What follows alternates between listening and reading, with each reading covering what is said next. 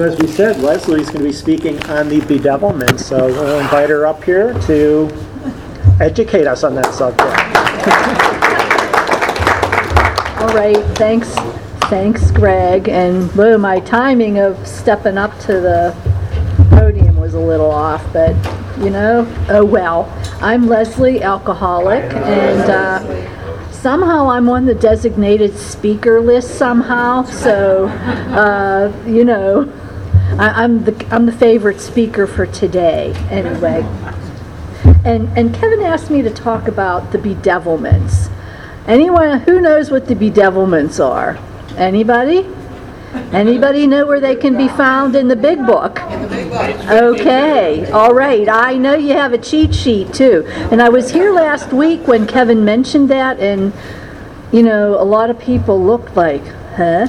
So I think our time is well spent talking about this. I don't know if I'm fulfilling. I guess I'm fulfilling the mission, but I want to talk about. You have the list, and to go about it, to begin, we got to begin somewhere, aside from reading the list. So what I wanted to talk about was this.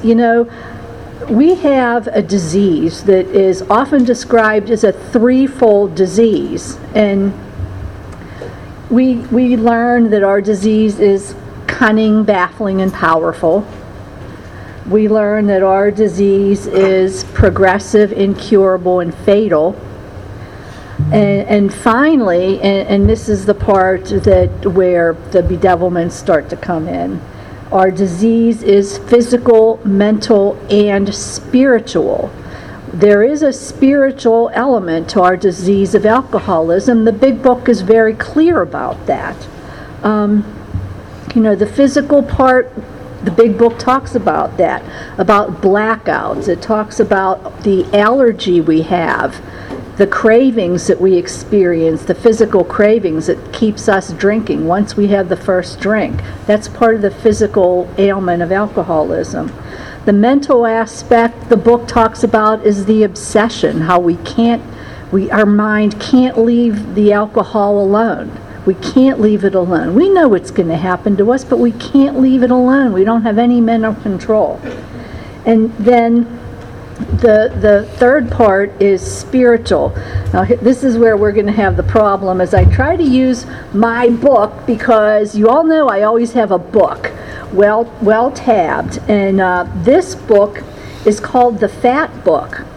It's a version of the big book that has certain annotations and other items in the back that kind of embellish, add to, but don't conflict with the big book.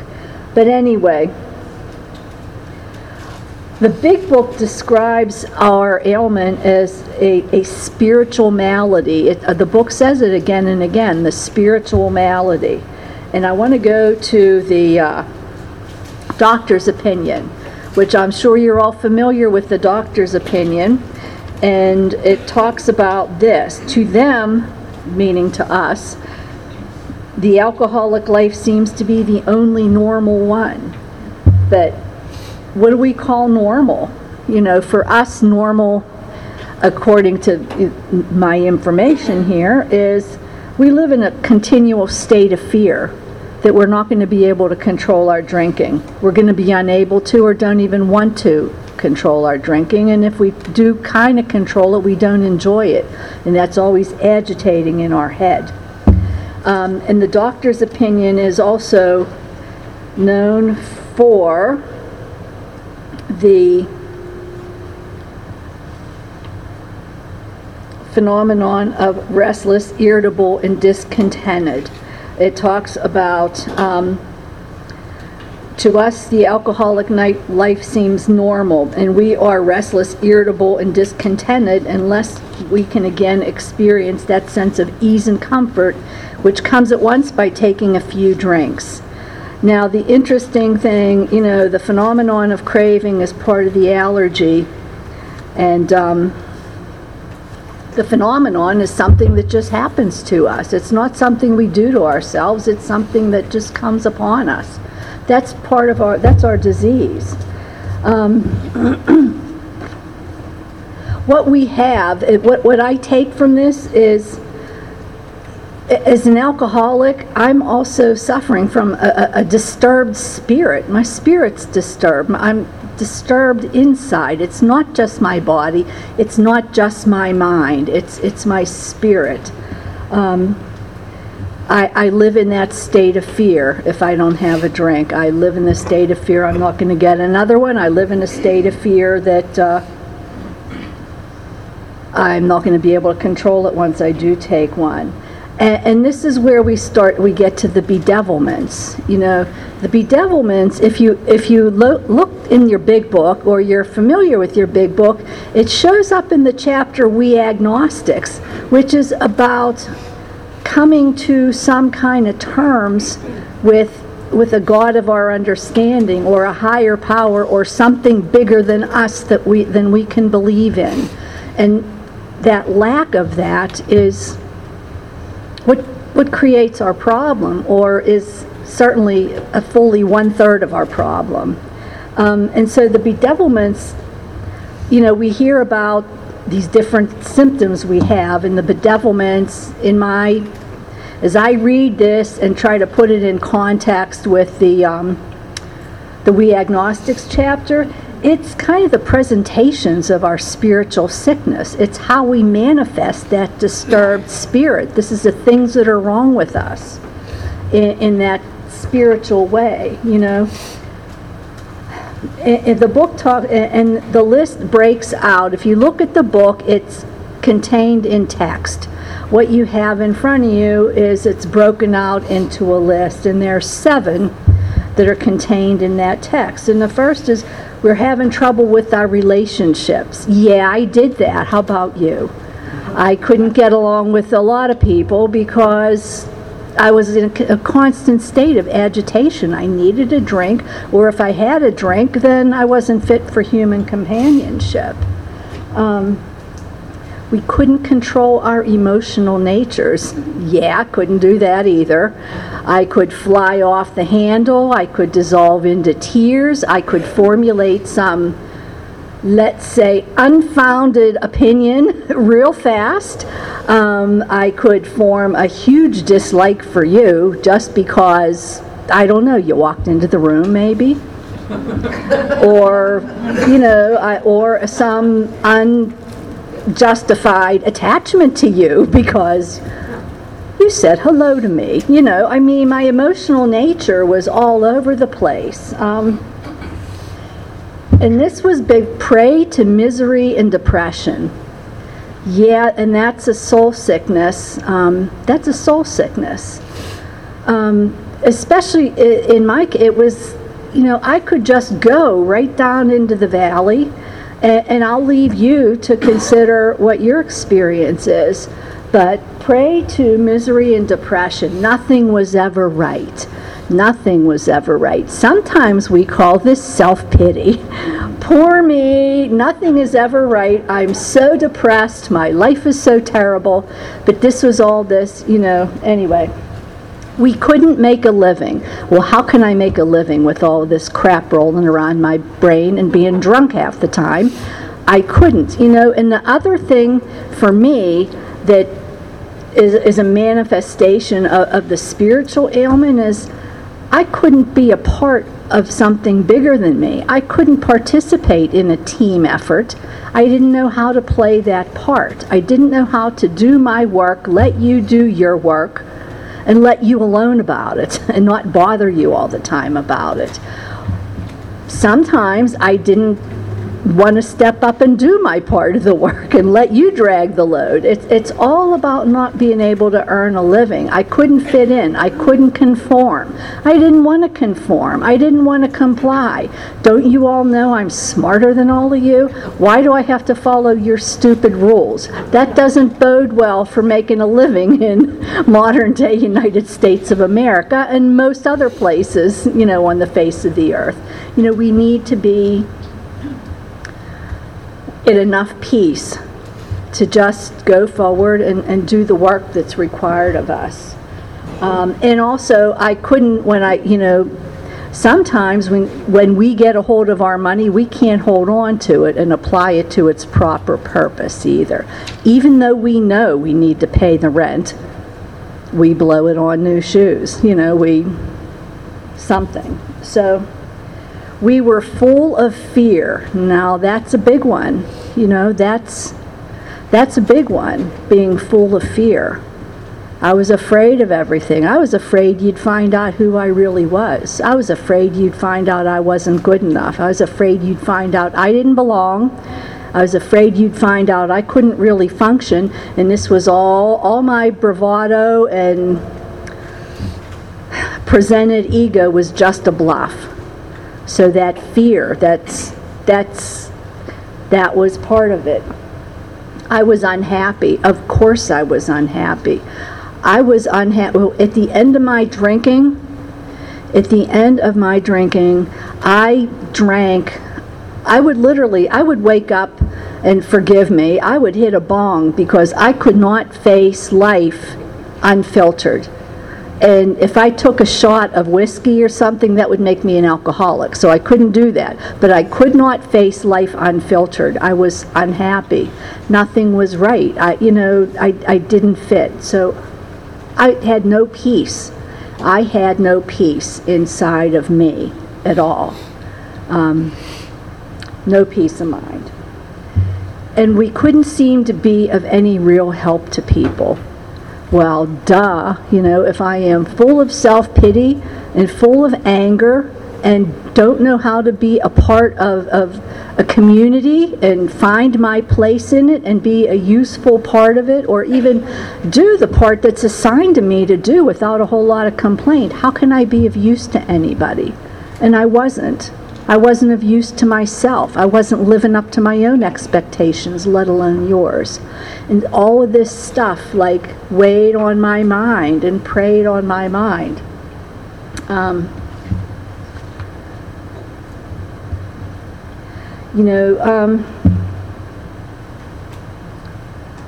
We couldn't control our emotional natures, and a lot of these, you might recognize the common thread. Our big book goes on a lot about selfishness, self-centeredness, ego, our need to control things.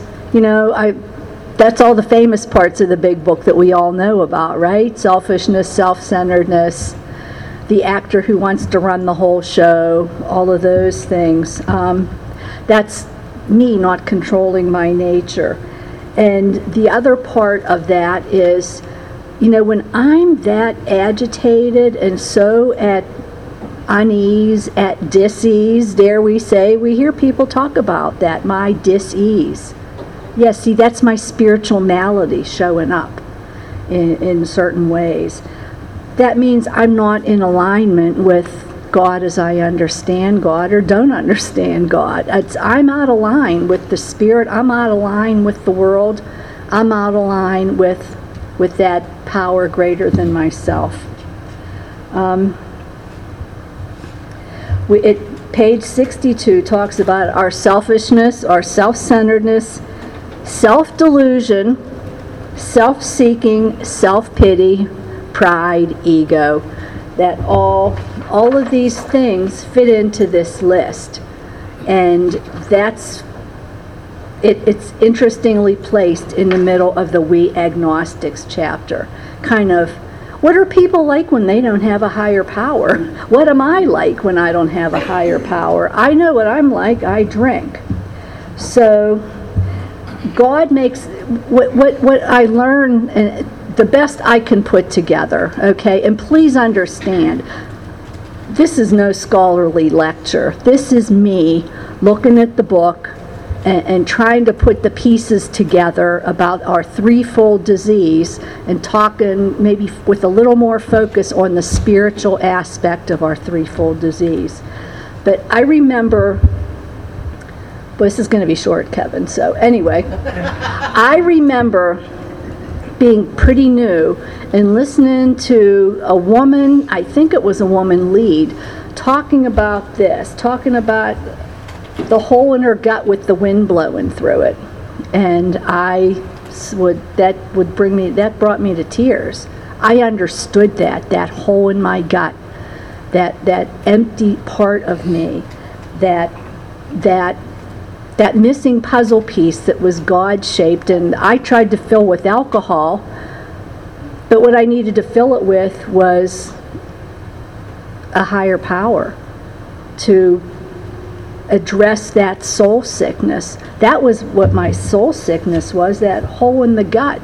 It's so nebulous, and I don't quite know any more words to put to it, but I also heard when I was new that I've heard alcohol described as a spiritual hunger, and that we fill it with whatever the physical object of our obsession. But it's always a yearning to connect, a longing, a spiritual hunger to calm myself, to feel okay. I mean, really, why did you drink? I know why I drank, to feel okay, because I didn't feel okay in my normal state. I was agitated, I was unhappy. I was prey to misery and depression. I was full of fear. That's why I drank. That's that soul sickness. That's that hole in my gut with the wind blowing through it. It's all of those things. But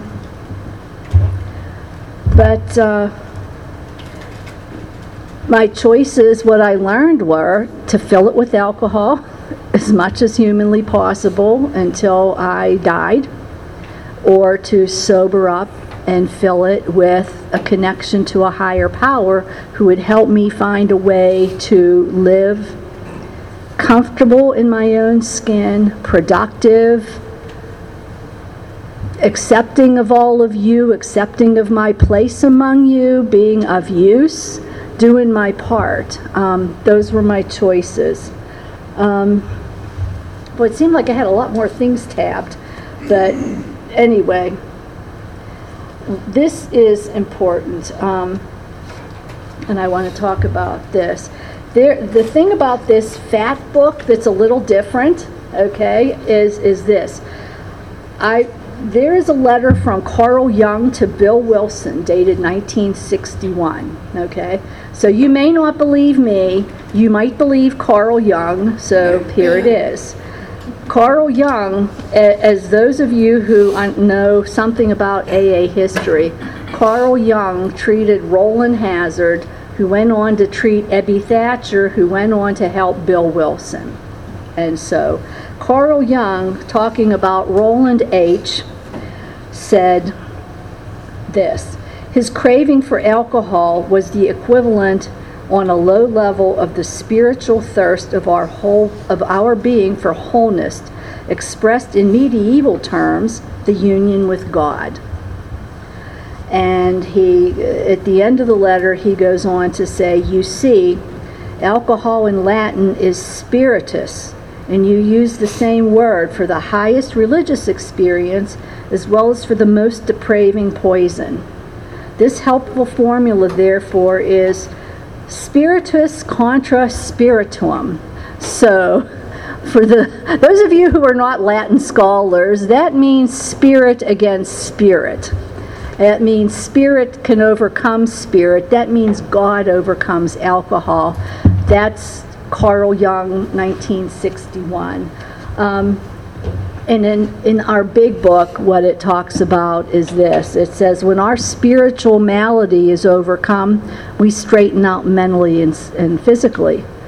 So that's why the emphasis on higher power. That's why the steps go on and on about finding a power greater than ourselves, turning our will and our lives over, doing the things to get rid of those things in us, to let go of those things in us that keep us from an effective and happy and comfortable and useful relationship to our higher power, to get my place in the world as set out by God. So, we talk about the promises, and kind of the opposite is the bedevilments. The promises talk about what happens when we clear away that wreckage and come to some kind of comfortable union with our higher power. But before that, our spiritual sickness is laid out in the bedevilments. So they're very important. I know we don't talk about them, but there it is. So that's really all I have to say about the bedevilments. I hope that was enough, and if you have questions, thanks for inviting me.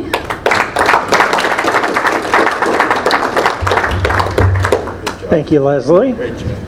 So now we're going to take some questions from the audience. Thanks, Leslie. Trevor, alcoholic. Hi, Trevor. That Hey, was thanks. great, and you're right. We don't talk about this, right? But it's right there in chapter the agnostic, and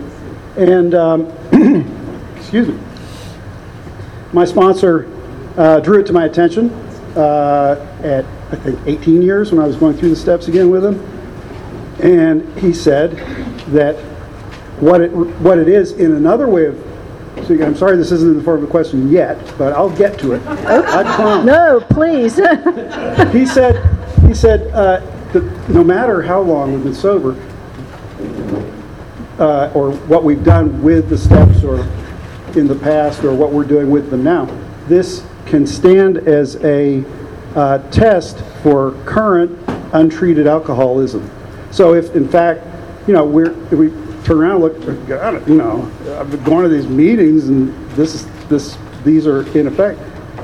So you're absolutely right on with that, and whoever put you up to the topic was right on as well.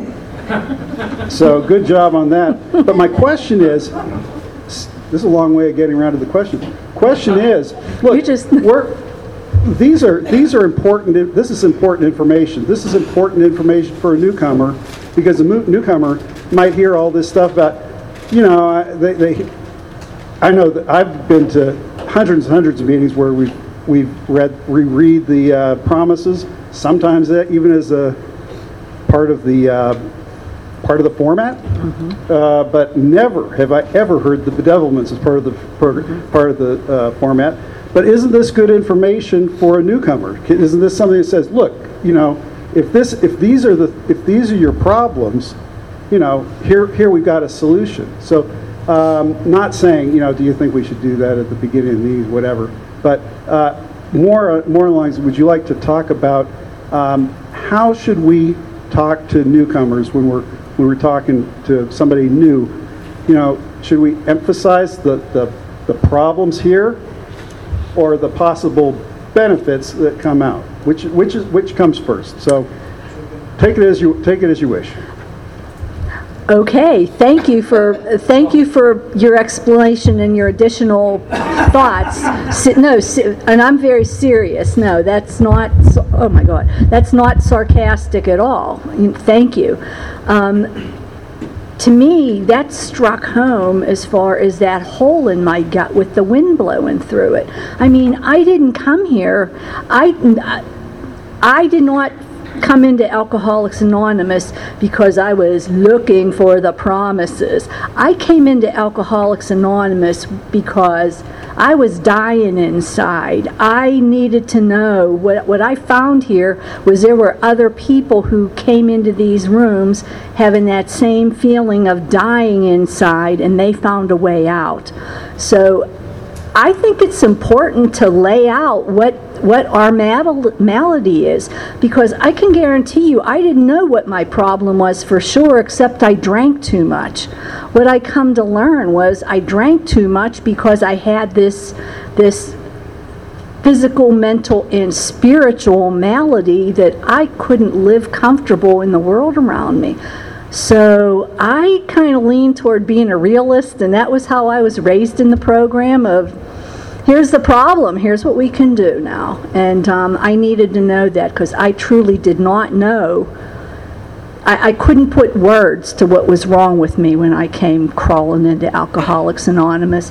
Those things like the bedevilments help put words to it, so I can start to to process, start to look for a solution, start to listen for a solution. But how can I fix anything if I don't know what the hell the problem is?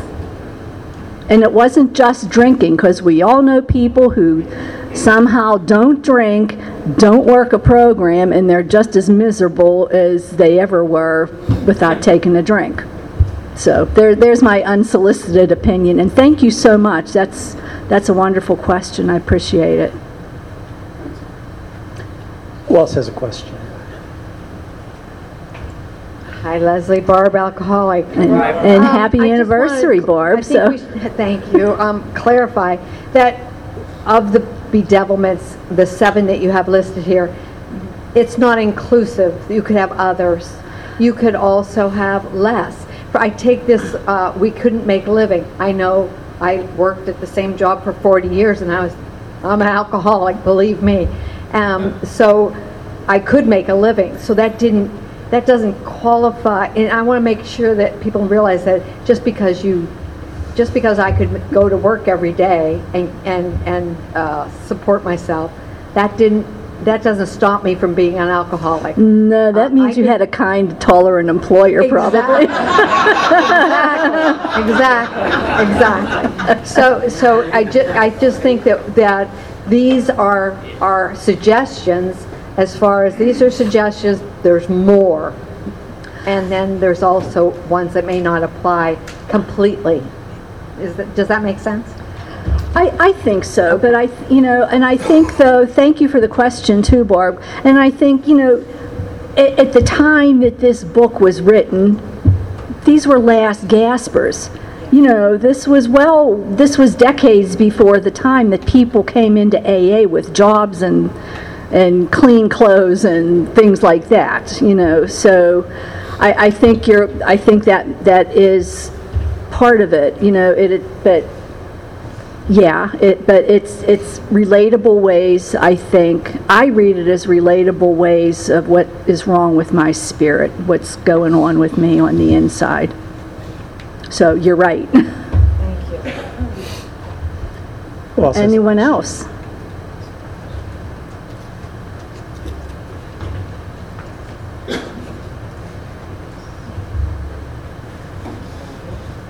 Hi everyone, Gretchen, alcoholic. Hi, Gretchen. I will try and phrase this in the form of a question. Okay, you just talk it out, Gretchen. Okay, I'll nod. Always Okay. teases me about that.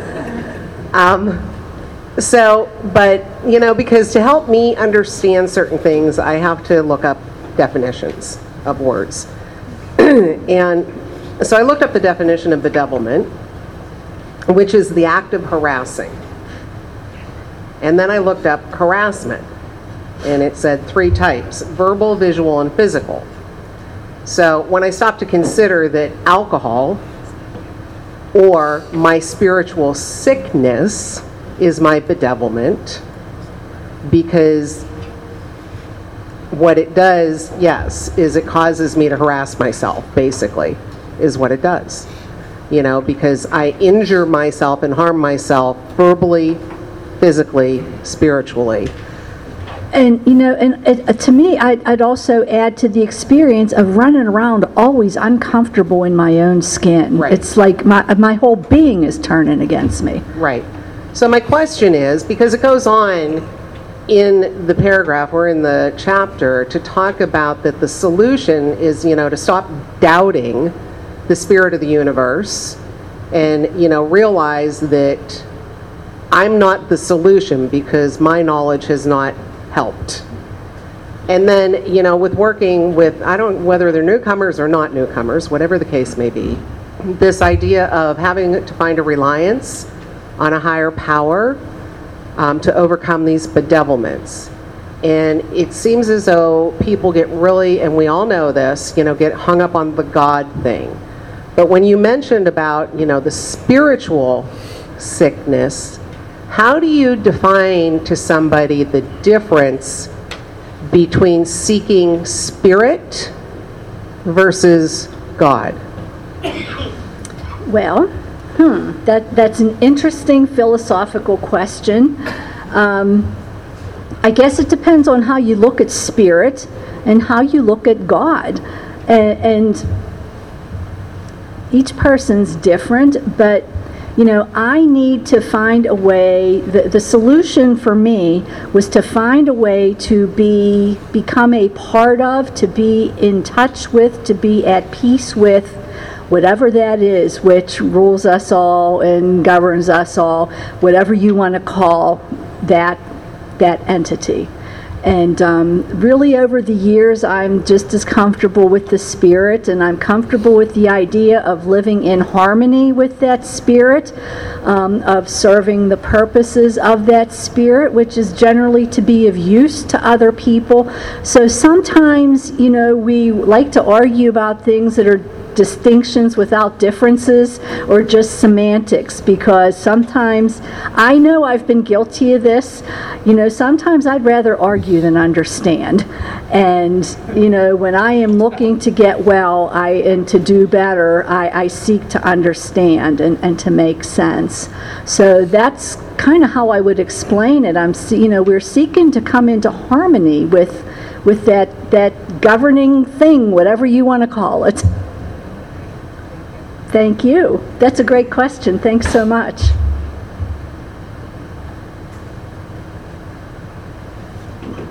Please don't. Oh, I was going to say, come on. Did I answer all the questions in the universe on this? Not yet. Okay.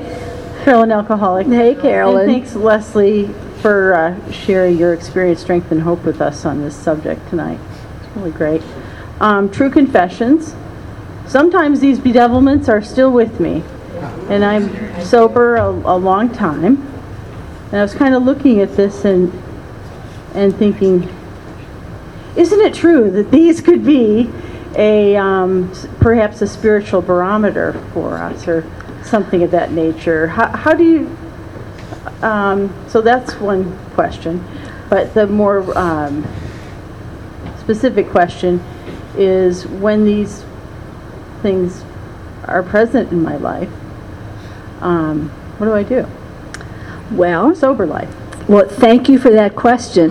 And as much as it is, well, I'll just say it. Actually, your first question was very much harmonious with Trevor's question about this is a barometer of where we're at and of the state of our alcoholism. And I think you're right. If I'm feeling miserable and depressed, maybe I need to check myself out, like what's going on. Because if I let that go on, if that goes on, I'm going to drink. Sooner or later, I'm going to drink. These are the ways my disease can talk to me, or they show up when it's talking to me. So I think that's a very astute point you make as a barometer of our alcoholism. What am I feeling like?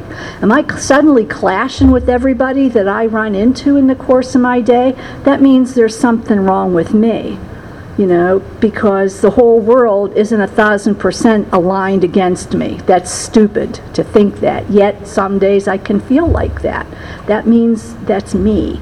That means I'm suffering from a bedevilment, and I'm agitated and unhappy. So, and I forget the second. Did I answer the second question, or what was the second question? What do I do? The easiest answer I find when I get crappy like that is I take myself to a meeting.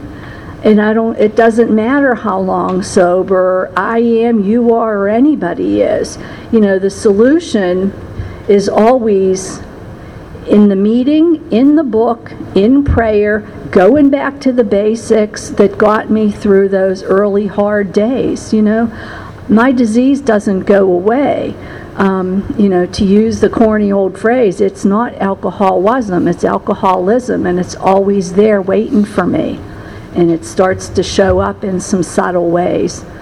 So sometimes my disease starts by telling me still, you're not good enough. You didn't make enough money.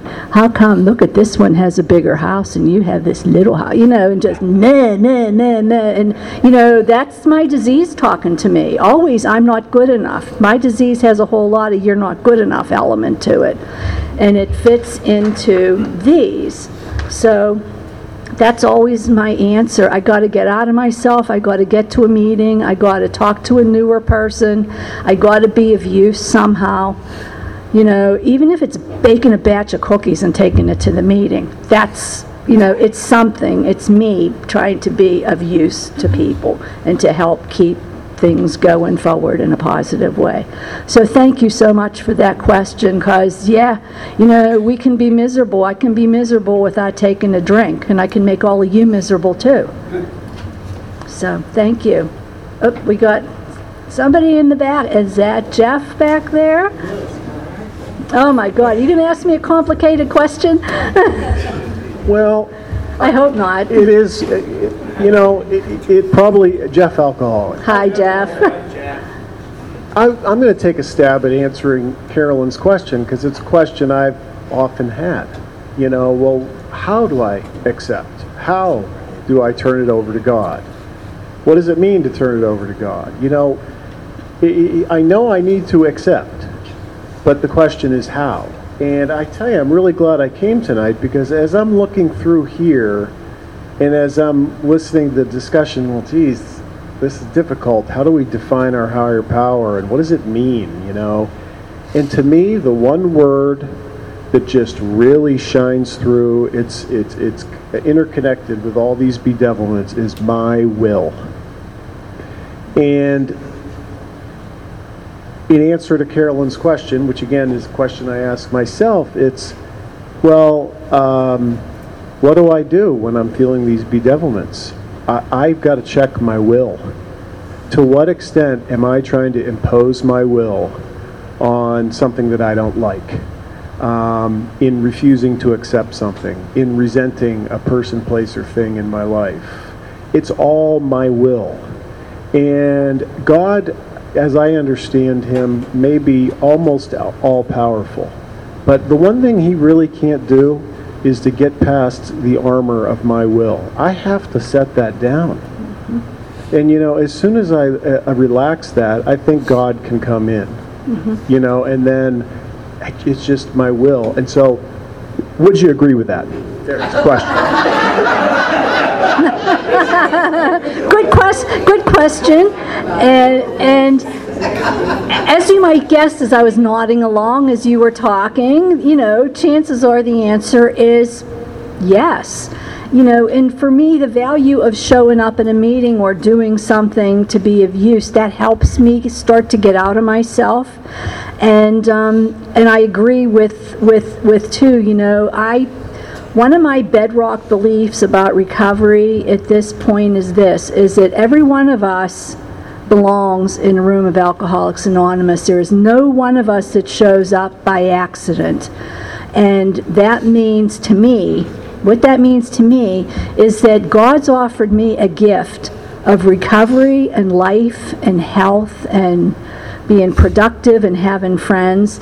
Now, it's up to me whether I accept that gift or slap God's hand away and say, nah, I think I'll keep the drunkenness and the sickness. Thank you very much, God. You know, we'll catch you later. And so I agree with you.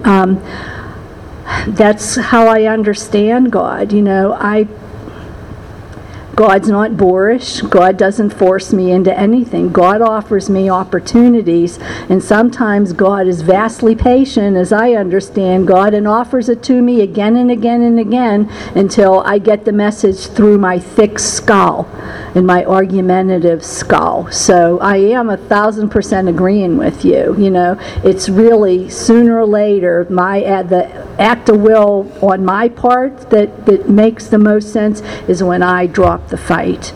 And I wish I had a nickel for when my sponsor would tell me, just stop arguing about it. Just let it go. There's nothing to argue. Don't you understand? It's time to surrender. The fight's over. You lost. When are you going to understand that? And so I agree with you, but that's kind of how, you know, that's... So even with all of that soul distress and that discomfort in my own skin and that hole in my gut with the wind blowing through, I can refuse health and recovery and a happy life. God won't make me. That's the part It's up to me. And I don't even necessarily need to do anything except just shut up and let it be. I hope that answers your question. Anybody on Zoom have a question? Zoom? Oh, I mean, Zoom's invited, but there's a hand up in the room. But if you're on Zoom and you got a question, I'm here for you. That sounds like a radio thing, doesn't it? Hey, Freddie. You know, I am so glad I came here tonight. You know, last week I had a conversation with two people. They live in two different states. They look exactly the same. And they're atheists. They have no higher power. They say that right out. I am totally confused on that, how that can work. When, I mean, 7 of the 12 mention it, and the rest infer it. You know, on the page of our big book, 43 says, it must come from. There will be a time when it must come from. Nothing, no book, no sponsor, nothing will help you. It must come from a higher power. I mean, they started a meeting that said free thinkers, and all these people go, and I hate even knowing the name of the meeting, to be quite honest with you. How does that work? How does that happen? You'd have to ask them because I don't know. I don't, because, you know, my recovery is built on a higher power and having contact with the higher power and feeling the presence of that higher power. So it beats the hell out of me. I don't know. All right, good, because I thought it was... No. You'd have to ask them, and I'm sure they have an explanation, but oh well.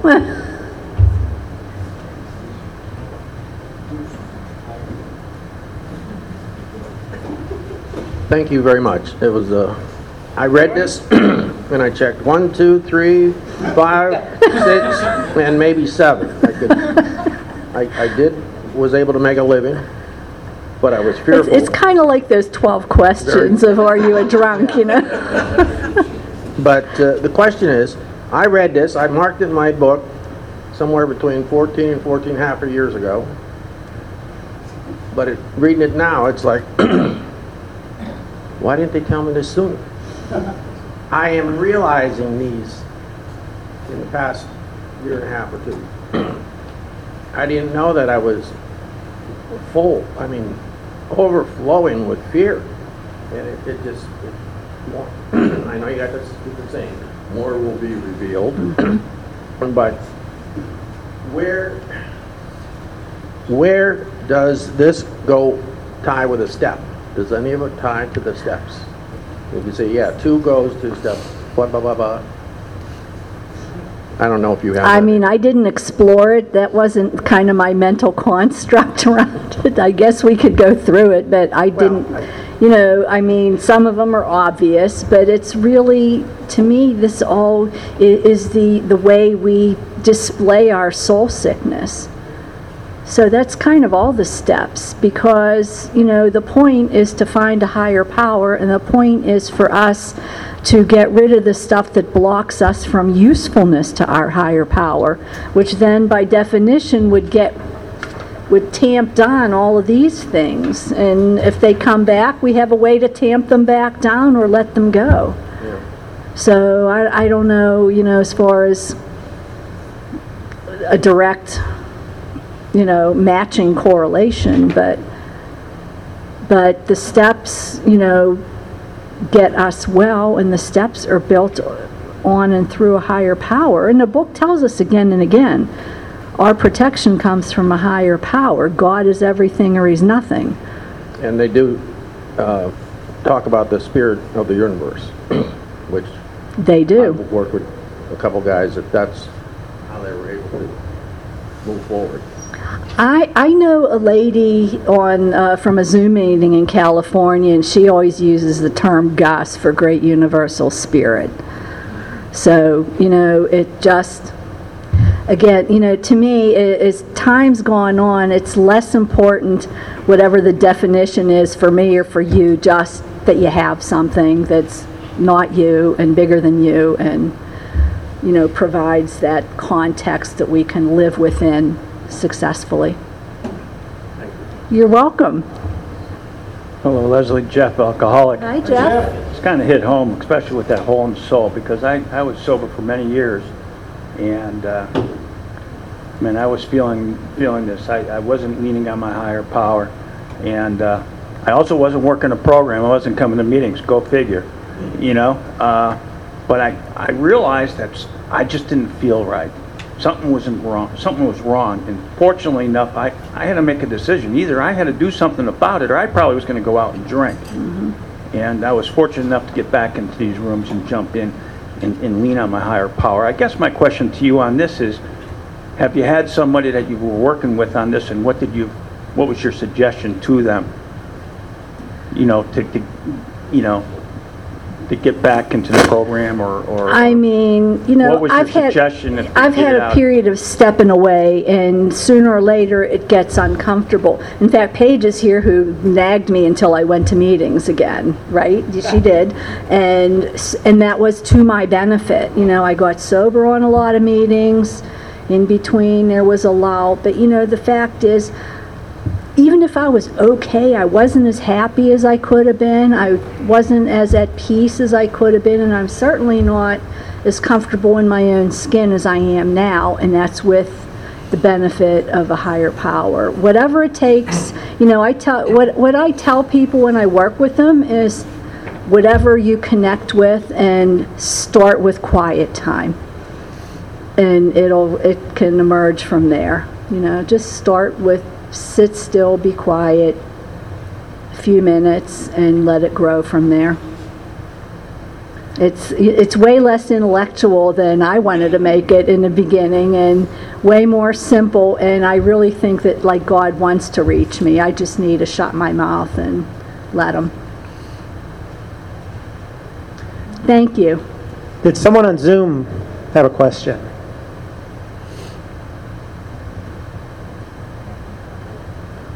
Okay. Hi, Leslie. Thank you for doing this. I really appreciate it. You're welcome. And I think it's a good topic for, you know, for discussion, because we don't, you know, you hear about the promises all the time, but you don't hear about the bedevilments. How I was introduced to them at the beginning of my program, you know, my sponsor was taking me through the book and, you know, talking about step one and turning it over and surrendering and all this kind of stuff. You know, I took a quick look through the chapters in the big book, and, you know, the first chapter that I actually related to was the one called, I thought it was We Antagonists. And I said, oh, finally they wrote a chapter for me. You know, later I found out it wasn't antagonist, but it kind of fit, you know, and that's kind of where my spirituality started. My spirituality started with my negativity, and that's how I was addressed spiritually, was through my own, because what I brought here was negative and condescending and arrogant and all those wonderful assets that I thought I had that kind of slid over to the defect when I really did my steps. So that was the introduction to the bedevilments for me, and I'm glad that you did. I think you did a great job, and I think everybody enjoyed it. Thank you for stepping up. Thanks for the topic, because it is something we never talk about, and we should, and it's really kind of baseline AA, you know, and we kind of need to talk about baseline AA. That's what we're here for, isn't it? Yeah, thanks very much. Thank you, Leslie.